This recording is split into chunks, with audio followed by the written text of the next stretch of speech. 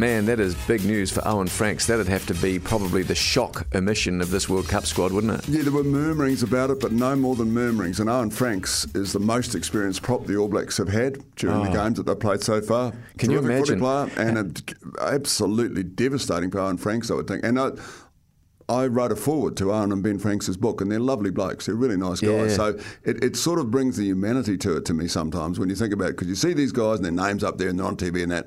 But then this is a real living, breathing, nice person in Owen Franks. And he has been trying so hard to get right with that shoulder, He's come back from massive. He's rehabbed. And one of the things about Owen Franks that he's famous for is how extremely good he is at rehabbing his body and looking after himself. He eats properly, exercises, he's all those recognised as one of the greatest in terms of that, isn't he? In Absolutely. terms of protection of his body. So that was big news, no Owen Franks, but also big news, Liam Squire not being in the squad, despite all the stories the last 24 hours saying he'd made himself available, so obviously he'd had that contact with Steve Hansen, and he didn't get picked, and his form has been actually pretty good the last two games he's played. It has been very good indeed, and the strong feeling amongst the media was that Liam Squire was going to be in the squad. And so, because media are not the selectors, which quite often I'd say, thank goodness for that. Yeah. But that's another issue. The guy that for one, he's not a bolter exactly, but Luke Jacobson is a brilliant young rugby player that was playing for the Chiefs and during Super Rugby, and suffered a bit from concussion, which is always very, very scary, of course.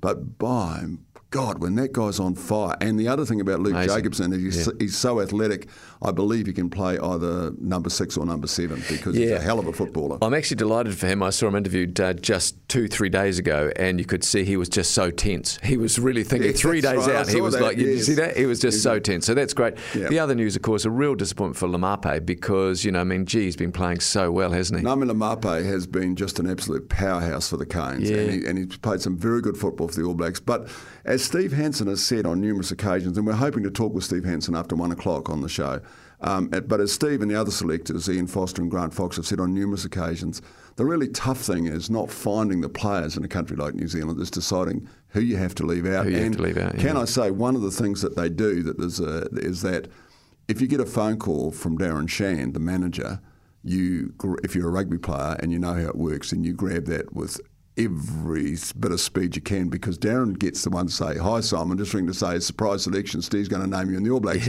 On the other hand, if you see Steve Hansen come up on your phone, then that means, Liam, I'm really, really sorry. Don't answer it. You don't answer it. Well, I mean, look, I was talking with Grant Fox last week about this. Foxy's one of the selectors, of course, and he said, honestly, Call, if I was a player today and I saw Steve's name come up on the phone a few days before the announcement, I would be leaving that as I'd be going to voicemail, going to a quiet place and sitting down and then listening to it very, very quietly. Yeah, exactly. There you go. Man. And, I often think at times like this, and we'll wrap this up because we're going to talk to hopefully Steve Hansen in an hour, but I often think too, for these top-level athletes, and we're talking about the All Blacks in this case, they've often got wives and partners, and we all know when the pressure's on, your confidant, the person you love and respect most, is often your wife. And, for the wives, this is a tough time because the husbands will be devastated, like really devastated. It's World Cup year, everybody wants, and some will never get another opportunity. But there you go. And as it happens, just last thing about it, mate, the other thing is, look, missing out on the All Blacks, I think, if you're a top-level player who had hopes that you might get in the team,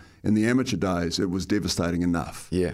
But now there's a double whammy because not only is there the thing that you've trained all your life probably as a rugby player to try and get to a Rugby World Cup. Not only are you missing out on that, the financial, but the financial thing is kind of devastating as well, to be honest.